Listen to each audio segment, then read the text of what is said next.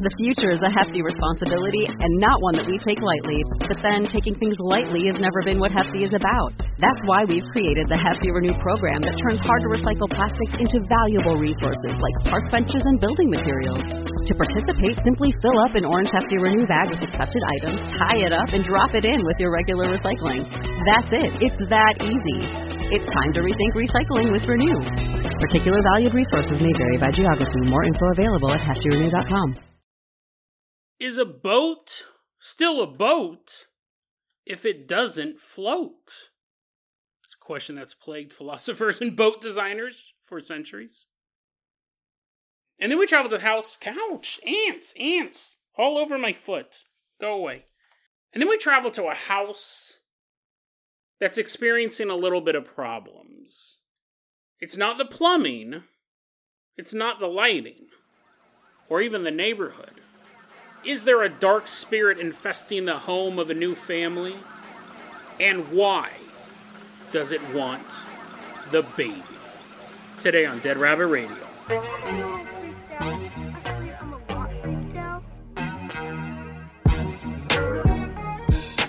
Hey everyone, welcome back to another episode of Dead Rabbit Radio. I'm your host, Jason Carpenter. I'm having a great day. I hope you guys are having a great day too. I hope you guys are having tons of fun out there in the world. I got ants. I got ants all over me, man. They're crawling all over my foot.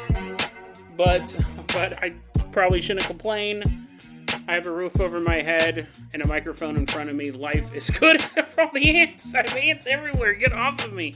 But someone who never has ants, someone who keeps their floor clean and is not littered with snacks for these invaders. I love ants, but please stay off of my legs. Someone who never brings insects when they come to a party. Everyone give it up for Darren Marlar. Yeah, wee! Everyone's cheering for Darren as he's walking into Dead Rabbit Command. Darren is one of the amazing people I met at the Oregon Ghost Conference, and he is the host of, as far as I know, the only other daily paranormal podcast, and that is a podcast called Weird Darkness. He's been doing it for 7 years. We've been doing this show for 5 years. When we met, both of us thought we were the only daily paranormal podcast, but he's going to be our captain, our pilot, and we'll get into that in a second, but I'm telling you, Darren's just such a great guy. He's super humble. He's super nice. And he has a great podcast. So if you're looking for even more daily paranormalness, check out Weird Darkness. It really is a cool podcast. It's a lot of fun. I've been having fun listening to it lately. It's the same thing. It's kind of the same setup where it's multiple stories per episode, which I always love. And it's a lot of stories I've never heard of either. So really check out Weird Darkness. And Darren, we talked a lot during the conference. He's a really good guy. Like, that's the great combination, right? When you see someone who's in the game, in the paranormal research world, and also just a genuinely cool dude. So, Darren, you're going to be our captain, our pilot this episode. And all of you guys are cool dudes. I don't want to say just he's cool. You're like, oh man, I thought I was cool too. You are cool too. And another way to be cool is to spread the word about Dead Rabbit Radio. Get the word out there. That can help the show grow. Darren, I'm going to go ahead and toss you the keys to the Jason Jalopy. Let's all hop on board. We're leaving behind Dead Rabbit Command. Drive us all the way out to Chicago. We're headed out to Chicago. It's July 24th, 1915, so we're all like sepia-toned and stuff. We got wool clothes, we're all itching. I'm itching because I got ants. I was like, oh no, there's ants in the past too? They're like, yeah, Jason, ants have been around for millions of years. It's like, oh no, ants are all climbing up my wool pants. I got sugar cubes in my pockets. July 24th, 1915, we're in Chicago. Specifically, we are at the Chicago River. And we're watching this boat. It's on, like, tied up to the docks. It's a big boat. It's a passenger ship called the SS Eastland. And we're kind of, like, chilling. We're eating, like, old-timey foods, apples and cheeses, cheese wedges, and I got a bunch of ants. Right before it gets in my mouth, the ants devoured. I'm like, oh, man, I'm so hungry. We're sitting there. We're watching all these people board the SS Eastland, a.k.a. the Speed Queen of the Great Lakes. So it's the fastest boat on these big bodies of water. Once you got it out into the ocean, it was kind of slow. But the Speed Queen of the Great Lakes. And we're watching all of these families kind of getting on board, and we see like little kids being like, Papa, Papa, is it time for the company picnic? Yes, my son, yes. As we slowly march towards this boat, everyone in line, dream of the picnic that awaits on the other side of this lake. There will be blankets, hopefully, right? They provided all the stuff. The boss is like, no, but hope you guys brought your own food and your own blankets. They're like, oh, man. The company picnic, it was the Western Electric Company. Specifically, it was the Western Electric Company's Hawthorne Works factory picnic. Try fitting that on a big old banner. And the way that it worked back in 1915 is that basically you got a job and then you just worked there until you either retired or were ground up or killed in some massive electrical accident. You're like, yes, I'm a superhero. Wee! Flying away. Unless you became a superhero or were killed on site. Or I'm sure people also just quit. It wasn't like indentured servitude. Well, a lot of these people were immigrants. And they came to the area and they're like, you, sir, you look like a guy who loves electricity. Their hair's all sticking up. It's Yahoo Serious getting off the boat. They're like, you, sir, you look like you would love to get electrocuted every single day. Why don't you come work for the Hawthorne Works plant? And you didn't get any days off. It was pretty much, well, I'm sure you got like a couple days off every now and then. But for the most part, the company picnics were the vacation. I think they got days off, but they didn't really get vacation. So this was a big deal. So as the little boy's like, Papa, we can finally play that game that people are talking about. Football. And the dad's like, yes, I have brought on a pigskin myself. I made it myself. It's not to specifications. It's the size of a real pig. Sewn together, filled with dirty newspapers. But we will throw it, my son. We will have time, just you and me and the hundreds of other employees of the company. We're going to get on this boat. You, me, my beautiful wife, newborn children as far as the eye can see. Look, son, look at all these innocent people standing behind us. Oh, what a journey we're going to have on the SS Eastland. The picnic is in Michigan City, which curiously is in Indiana. Michigan City in Indiana, right across the Great Lakes. So you got all of the people getting on board this boat for this big giant picnic. Now the Eastland. So the thing with this boat is basically, if you were just like a person getting on the boat, you didn't know a bunch of stuff. They didn't have like a placard on the boat as you're getting on board. They're like, would you like to know the history of this ship? And you're like, yeah, sure. And then the captain's all covering it up. And he's like, well, too bad. You don't get to know it. It's top secret. This boat had some issues. Its maiden voyage was in May of 1903. 2 months later, it crashed into a tugboat. And you're like, oh, okay, that'll happen. Boats will kind of bump into each other. So that was in May, so 2 months later. So in July, it crashed into a tugboat. In August, there was a mutiny. Again, this is like in the Great Lakes. This isn't out in the middle of the ocean. What happened was the SS Eastland was traveling across the Great Lakes, and the firemen, those are the people who stoked the fire in the boiler. They're like, oh man, I wish I had more education. I could work in electricity, but instead I just have this pole and I'm like hitting coals and stuff in the boiler. Come on, fire, get bigger. And they did not get their potatoes. This is totally true. This is hilarious. So there was a couple guys who were working. I was thinking like 5 dudes who were working in the boiler. And they were like, oh man, this sure is a hot job. But you know what I'd love right now is my potatoes. I'm paid. Apparently I'm paid in potatoes. My entire family, we just eat nothing but potatoes. Our house is made of potatoes. And I need to add a new floor. So I can't wait to get my potatoes. And apparently the captain or whatever was like, forgot. I don't know if he forgot or he ate them all. He's like, uh-oh.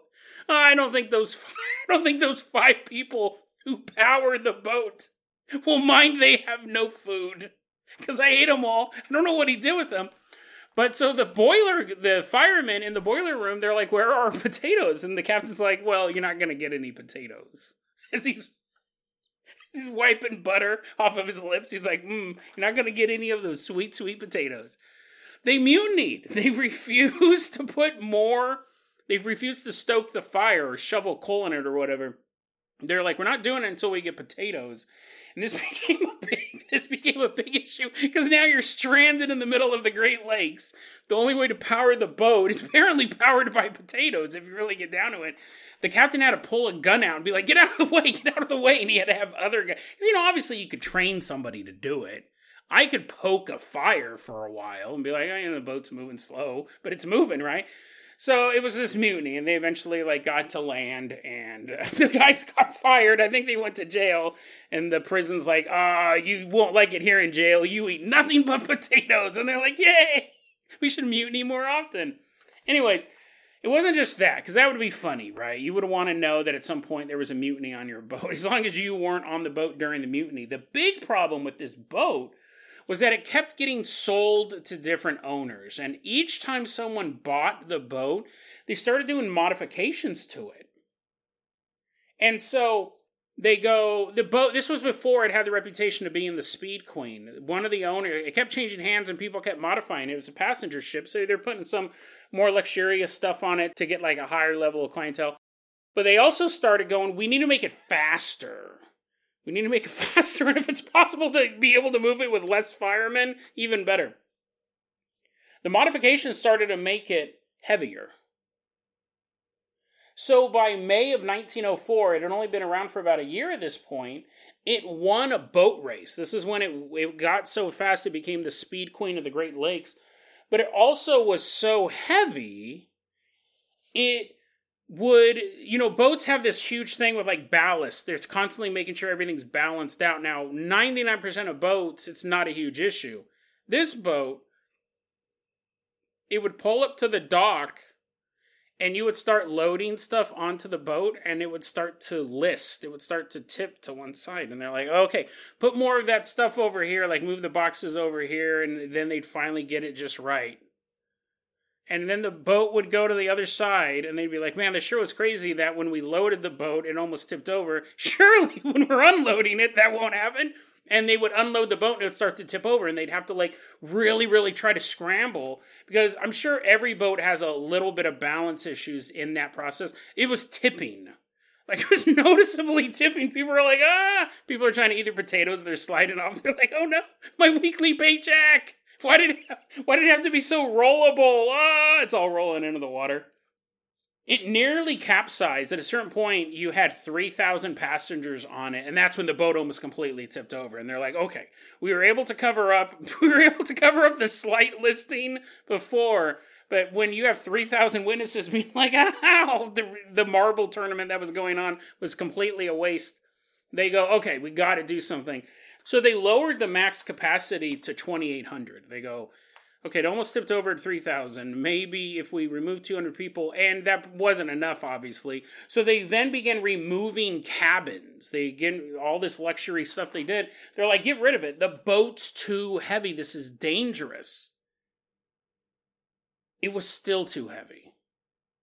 At that point, this is something that you should have seen in the news. You could have tried covering it up. You could try doing it in the middle of the Great Lakes where there are no witnesses. But apparently, they began removing parts of the smokestack. It was too heavy. It was too top heavy. And imagine you're sitting there and you're drinking your coffee in Chicago and you're like, that's weird. It was a Mandela effect. That boat got much shorter than it was just a few days ago. Visible changes to the boat. It was still too heavy, but they go, okay, listen, we think we've stabilized this. Everything looks good. It's better than it was. It's no longer about to tip over when a bunch of people are on board. We're good to go. And that helps a lot. That really does help a lot. But by the year 1914, they start doing modifications again to kind of revitalize the boat, to try to fix some stuff. It's getting heavy again. And in the year 1915, there is a thing called the Seamen's Act. And this was a law after the Titanic that every boat needed enough lifeboats for every passenger. which sounds good in practice and in theory. It just sounds good in general, but it made the East land too heavy. Like, that was going to be the straw that broke the camel's back. On July 24th, 1915, it's 7:10 in the morning, you have 2,572 passengers getting on this boat. Remember, max capacity is like 2,800. Well, on July 24th, 1915, all of this comes to a head. It's 7:10 in the morning, and the East Land is being boarded by 2,572 passengers. And as they're boarding, the boat starts to list. And the people on the boat, like the crew who knows what they're doing, they're like, let's just add water to the ballast tanks and balance it out. It'll be totally fine. It'll be totally fine. They reassure themselves. Papa, hold my hand and take me into the boat, please. The little boy says, yes, Billy. You've always been so curious about how boats work. You've always been a big boat. Had some weird boat fetish. I don't know where you got it from. Maybe your mother. Let's walk into this boat together. All the families come onto this boat. Let's get on here. Everyone crowd onto one side of the boat, the man said. It's right on the port. This boat has not left. Like, you had Chicago just kind of going about its business. It's 7:10 in the morning. People are just walking down the street. Buses, trolleys, probably a couple horses, right? It's 1915. It's a really cold day on the lake. So you do have people standing on the deck of the boat, but for the most part, they were going into the bowels of the ship because it was warmer. We stood in that line all that time, Billy. All that time I looked at my son and thought, what a beautiful grown-up you'll be someday. As I rubbed your head. He has a bald spot. Dad was rubbing it the whole time they were in the line. He's like, ouch, Dad. Stop it. Let's go into the bowels of the ship and stay warm with my family and my pregnant wife. I got her pregnant while we were in line, too. It's a crazy line. And our newborn babies.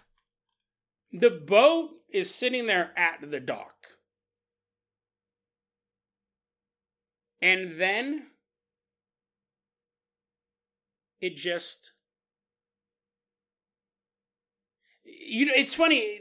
Let me read you this quote. This was really interesting. This was from a witness. Of it. Because I don't think I can put it any better than how he explained it. This was written by... This guy ended up becoming a famous author later in life, but his name is Jack Woodford. He was standing there just minding his own business. He wasn't there to get on the boat. He was just standing near the docks. And he says, quote, "And then movement caught my eye. I looked across the river. As I watched in disoriented stupefaction, a steamer as large as an ocean liner slowly turned over on its side as though it were a whale going to take a nap. I didn't believe a huge steamer had done this before my eyes, lashed to a dock, in perfectly calm water, in excellent weather, with no explosion, no fire, nothing. I thought I had gone crazy." But that's exactly what happened. And it's right on the dock. It just went boop and rolled over. Its port side was completely submerged. The starboard side of the boat was sticking out. The water that it was floating on, because again, we're at the port, was only 20 feet deep. So when the boat just rolled over onto its port side, you had a huge portion of the ship completely underwater, and then the starboard side was just sticking out. And it happened, they're trying to fill the ballast, they're trying to stop it, but when it rolled, it happened so quickly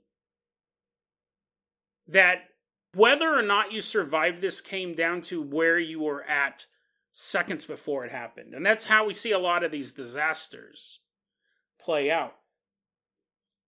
You had people who were on the deck of the ship who were immediately submerged underwater.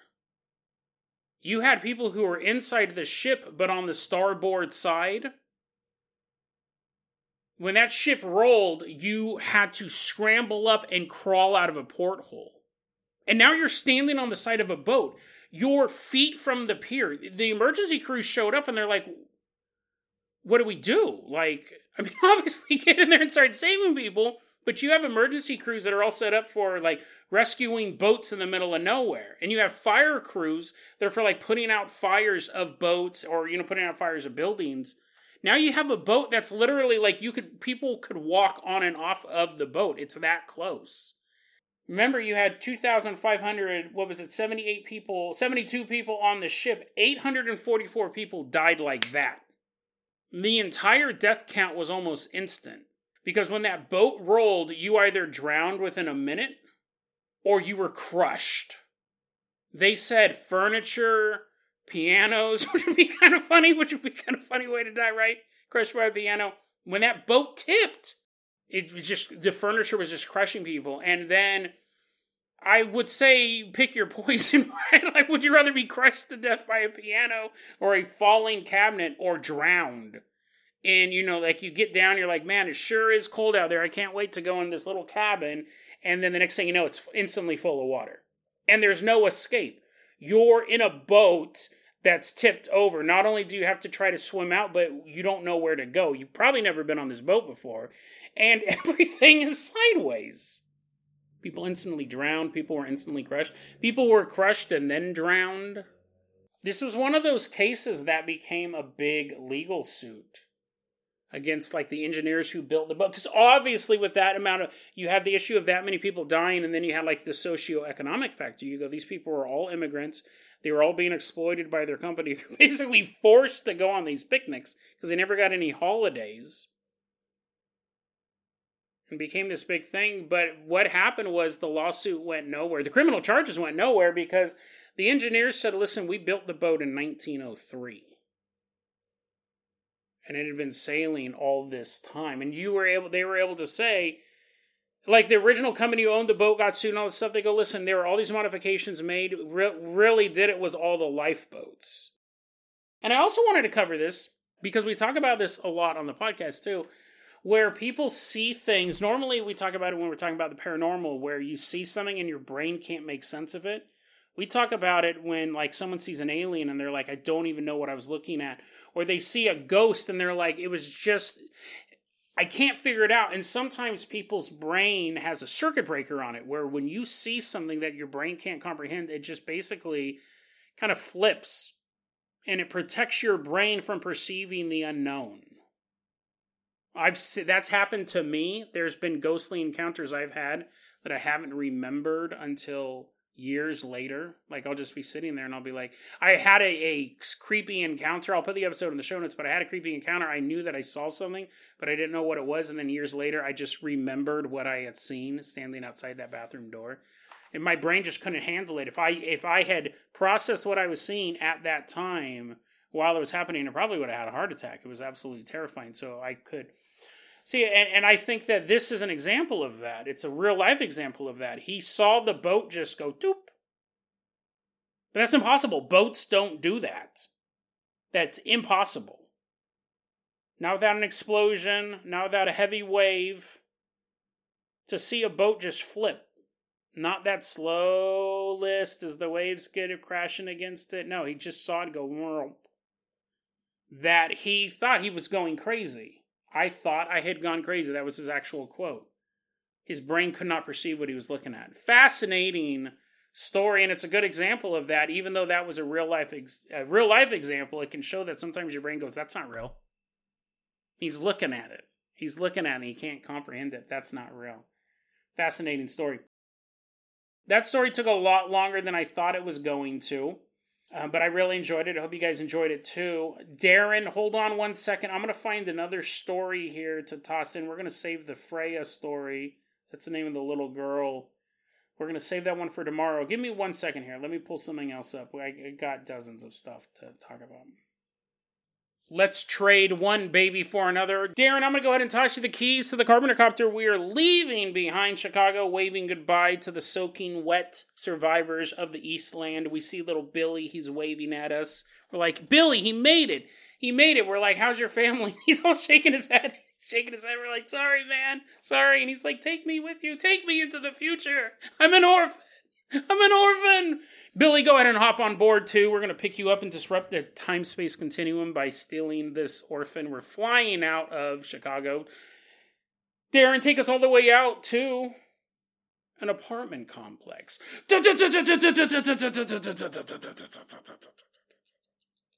We're introducing Billy to all the great things of the 21st century. Hanging out, drinking Mountain Dews. He's skateboarding. He has on a sepia-toned cap. Sideways, he's skateboarding. He's like, wow, the future's amazing. We're like, yeah, it's pretty dope, dude. We're hanging out. Whatchamacallit bars as far as the eye can see. We're headed to this apartment complex to find Billy a place to stay. He can't stay here. I already have 10,000 roommates. And we're going to meet this young woman. We're going to go ahead and call her Samantha. Now, Samantha says, let me tell you this story. When I was growing up, I lived in this apartment complex with my mom. And Samantha goes, it was a weird apartment. It was a very weird place because it felt heavy. It felt heavy. Billy's like, no, he's having flashbacks. He's like, don't use the word heavy. Can't even use heavy cream when I'm baking. She goes, the place felt heavy. That was her exact word. She goes, it felt heavy. It felt oppressive. It felt dark. She said, even when you had all of the blinds open, right? Even when you had all of the curtains open, you had all this natural lighting coming in and the windows open and this cool breeze entering the apartment, it still felt off. Something was wrong with this apartment. She said once when she was home, she heard the sound of dishes crashing to the floor. Obviously alarming, you would figure. Burglar. Clumsy burglar who only steals plates. And you go into the kitchen and there's nothing broken on the ground. It's a weird audio hallucination, but maybe a hallucination. You're not necessarily thinking ghosts right away. Sometimes you'd wake up in the middle of the night and you would feel someone staring at you. You look around in the darkness. There's no one there. Maybe I'm just having a bad dream. Maybe just having a bad dream, Samantha says. As she rolls over, she wakes up, there's a broken plate right next to her. Like, you would start to put two and two together. At a certain point, you'd be like, okay, maybe like one thing. Maybe the hallucinations of sounds. Maybe that's just me going crazy. But, well, maybe me waking up in the middle of the night and being paranoid. Maybe that's also me being crazy. Sometimes this is so standard. This is such a standard ghost thing. Toys activating when no one's using them. So, like, you buy your daughter a little speak and say. The cow goes, moo. The duck goes, quack. You know, one of those things, right? And then you're sitting there, you're just watching television one day, and you hear from the other room, the duck goes, quack. And you're like, what? That's what a duck sounds like. I never knew. I bought that toy for my daughter, but I never enjoyed it myself. And then you realize your daughter's sitting right next to you. And you realize your daughter's 16. She goes, why did you buy that for me? I'm not going to use it. She's texting on her phone. You're like, The idea of toys activating when no one's using them. It's pretty standard ghost stuff. But Samantha kicked it up a notch. She goes, not only were these toys being used without anyone activating them, they didn't even have any batteries in them. So you'd have like the little toy doll, Bratz doll or whatever she was playing with. Bratz are fabulous. It's like this doll house where you put the Bratz in. Passion for fashion. It has all these catchphrases and stuff. And eventually the mom's like, oh my god, why did I buy that for you? I'm taking the batteries out. It's the middle of the night and you hear, I dress for success, and I success at dress. They're like, not only are they ugly dolls, they're grammatically incorrect. Passion for fashion. And you're like, what? I know I took the batteries out of that. I'm pretty sure I smelted the batteries down. I didn't even want to put them in another device. I would be afraid that that brat's energy would carry over to my smoke alarm. Toys activating without batteries, so that's stepping it up a notch. Well, the reason why I'm talking about this, while all of that stuff is kind of interesting, right? Like I said yesterday, if you're in it, if it's happening to you right now, it's the most interesting haunting in the world. But the reason why I wanted to talk about it, this particular event in particular, is because I think there is a philosophical question one can ask. How mean? I mean, I guess that's how I'm seeing it, but should you be cruel?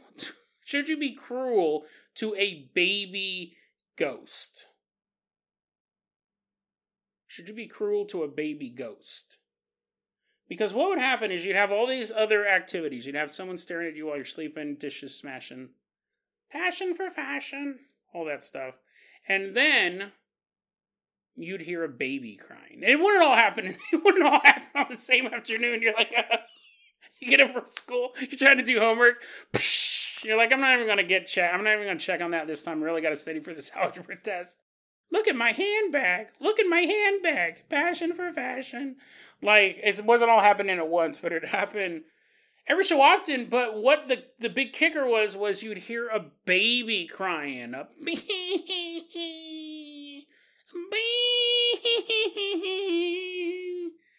that's going to upset you, right? You can throw away the toy. You can just ignore the person who's staring at you while you're sleeping. Because you're like, after the 8th night of that, you're like, you're not going to do anything to me. I'm just going to sleep anyways. And it's like, hey, you called my bluff. I'm going to go knock over some phantom dishes. But a baby crying, that's kind of hard to ignore. And they would hear it constantly. Now, I don't know if that means, like, it happened every day, or if it never stopped. Like, once it started, you're like, oh my God, it's been 6 weeks by now. But it would happen a lot until Samantha's mother figured something out. This is probably super sacrilegious. Let me rephrase that. This is definitely sacrilegious. The mother would take holy water and pour it in the toilet, and then the baby would stop crying for 3 months. And Samantha said, we figured out it was 3 months because she'd pour the holy water in the toilet and the baby stopped crying. And you'd be like, oh, finally some peace and quiet. And then 3 months later, and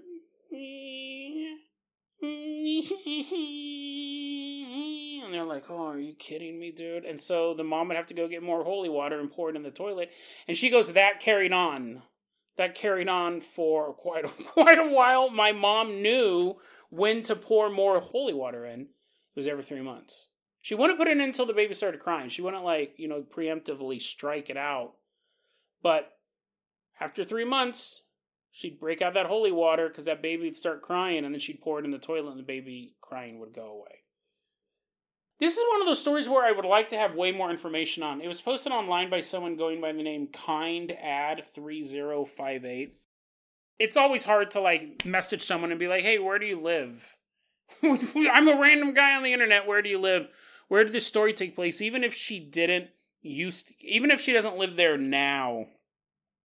Sometimes it's tricky giving out past addresses because then you can still kind of narrow down areas. And she may still live there, or at least live in the area. It's a fascinating story. Anything that's repeatable like that to a paranormal investigator is top notch.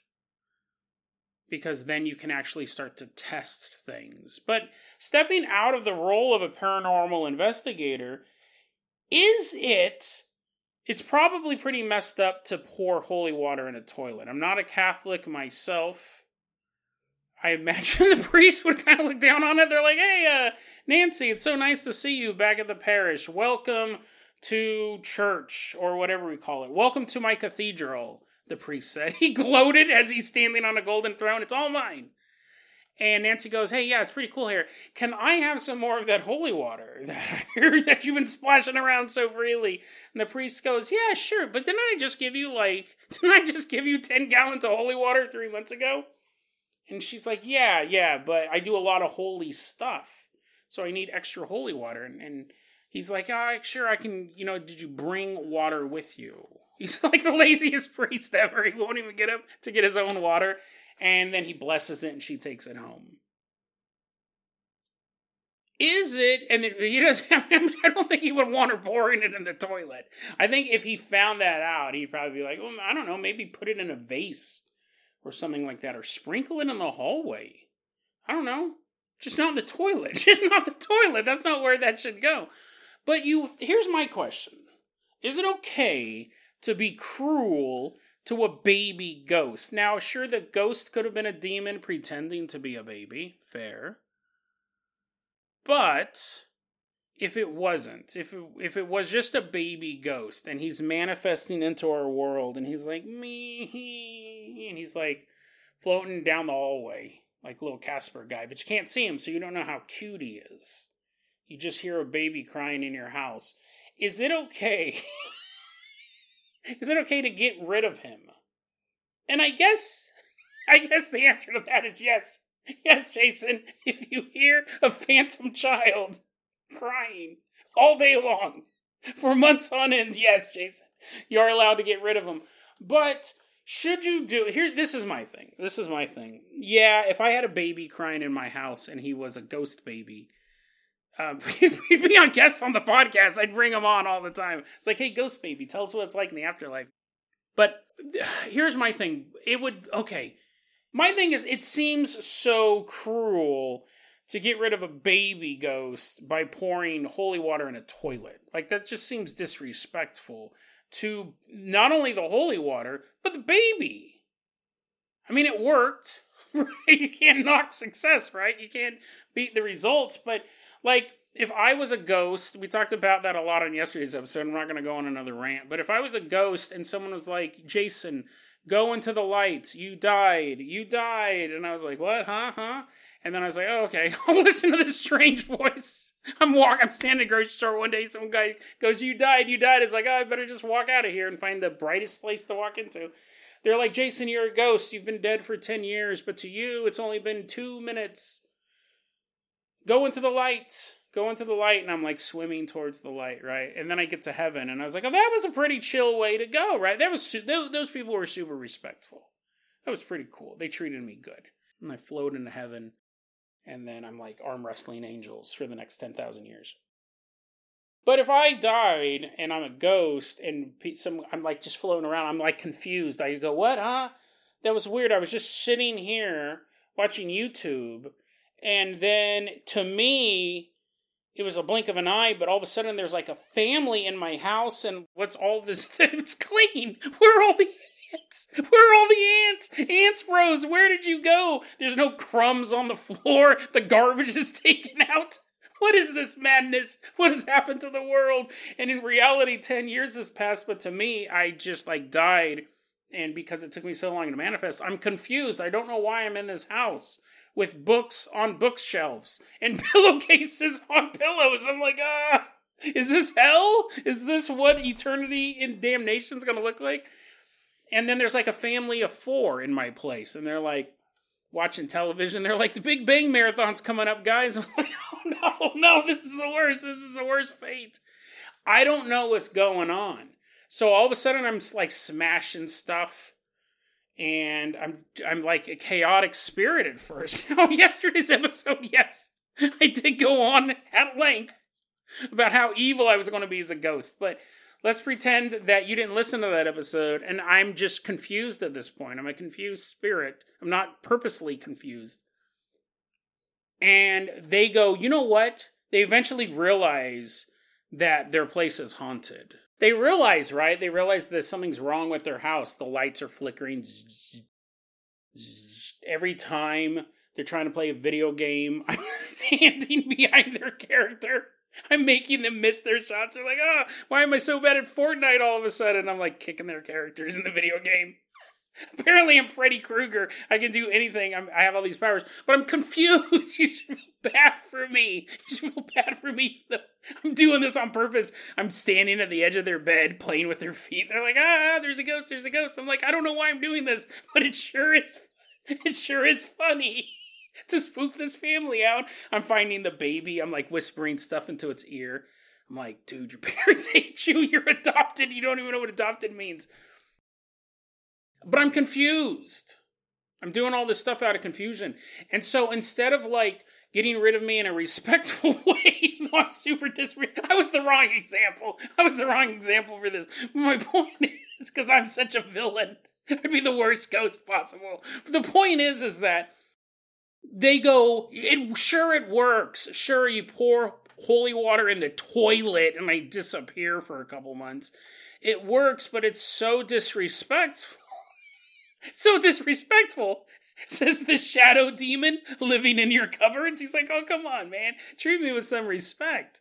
You know what I mean? Like, there's easier ways, more polite ways to get rid of a ghost, especially a baby ghost. He doesn't even know what life is. He died when he was a baby. And now you're pouring holy water in a toilet. And he's like, well, I guess I gotta go now, but...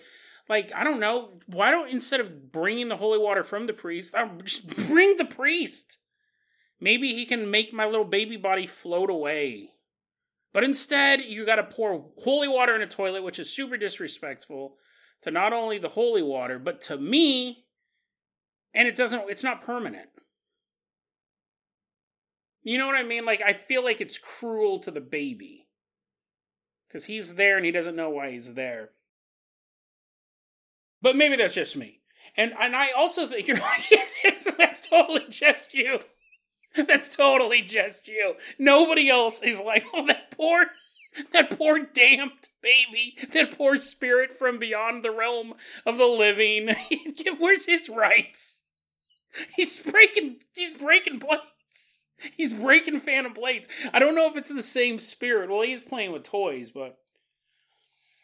yeah, I think he does. I don't want to necessarily say he has rights, but I think there is a polite way to deal with ghosts. It was interesting. I don't remember who the speaker was because I was walking around goofing off during the Oregon Ghost Conference, but Sabine was with me, and she said one of the speakers, here's a quote from a speaker. I don't know who it was. I wasn't even there. But Sabine, she's not a big believer in a lot of this stuff. She's my friend. She goes, he gave a really good presentation on not antagonizing ghosts. Because a lot of ghost hunters, especially like the professional ones, the ones on TV, will be like, show yourself! Possess my intern here! Possess him, make his head spin around. He's like, oh no, the intern's like, not again! I just got back from the chiropractor. His head spinning around. It was a really interesting quote from a guy that I don't remember his name, but it was, don't antagonize ghosts. Don't go to haunted locations and start asking them and provoking them, because at the end of the day, ghosts were people too. They had all the hopes and dreams and all the fears and frustrations that humans had, and now they are in a confused state. This is not the natural order to be a ghost. So we should treat them with some modicum of respect. So I think pouring holy water, while it worked, I don't think it's super respectful to the baby. Because the baby was in need, and may still be in need, right? Especially if you had another family move into that apartment, and they didn't have access to unlimited holy water. They didn't even have access to that faith, or any faith, right? They're just dealing with this crying baby. You probably just move out, you probably break your lease, but they didn't solve the problem permanently. They just did this thing, and at the end of the day, it was I feel it was disrespectful to that ghost. But it's possible it was a demon. We don't care. It's possible it was some eternal tormentor who was taking the form of a baby, and then in that case, don't care. But that is a good quote from someone I don't remember.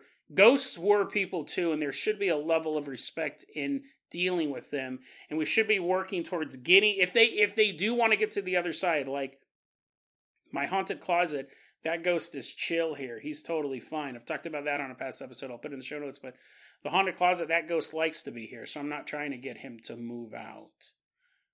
But if they are in that confused state, if they do feel like they don't know where they're at, they don't know why they're in the predicament they are, we should treat them with respect, not pour holy water into a toilet of all places just to get rid of the situation for a couple months. Ghosts were people too, a wise man once said. And he's right.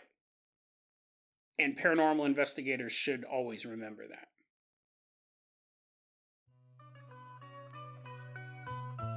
DeadRabbitRadio@gmail.com is going to be your email address. You can also hit us up at Facebook.com/DeadRabbitRadio. TikTok is at DeadRabbitRadio. Dead Rabbit Radio is the daily paranormal conspiracy and true crime podcast. You don't have to listen to it every day. I'm glad you listened to it today.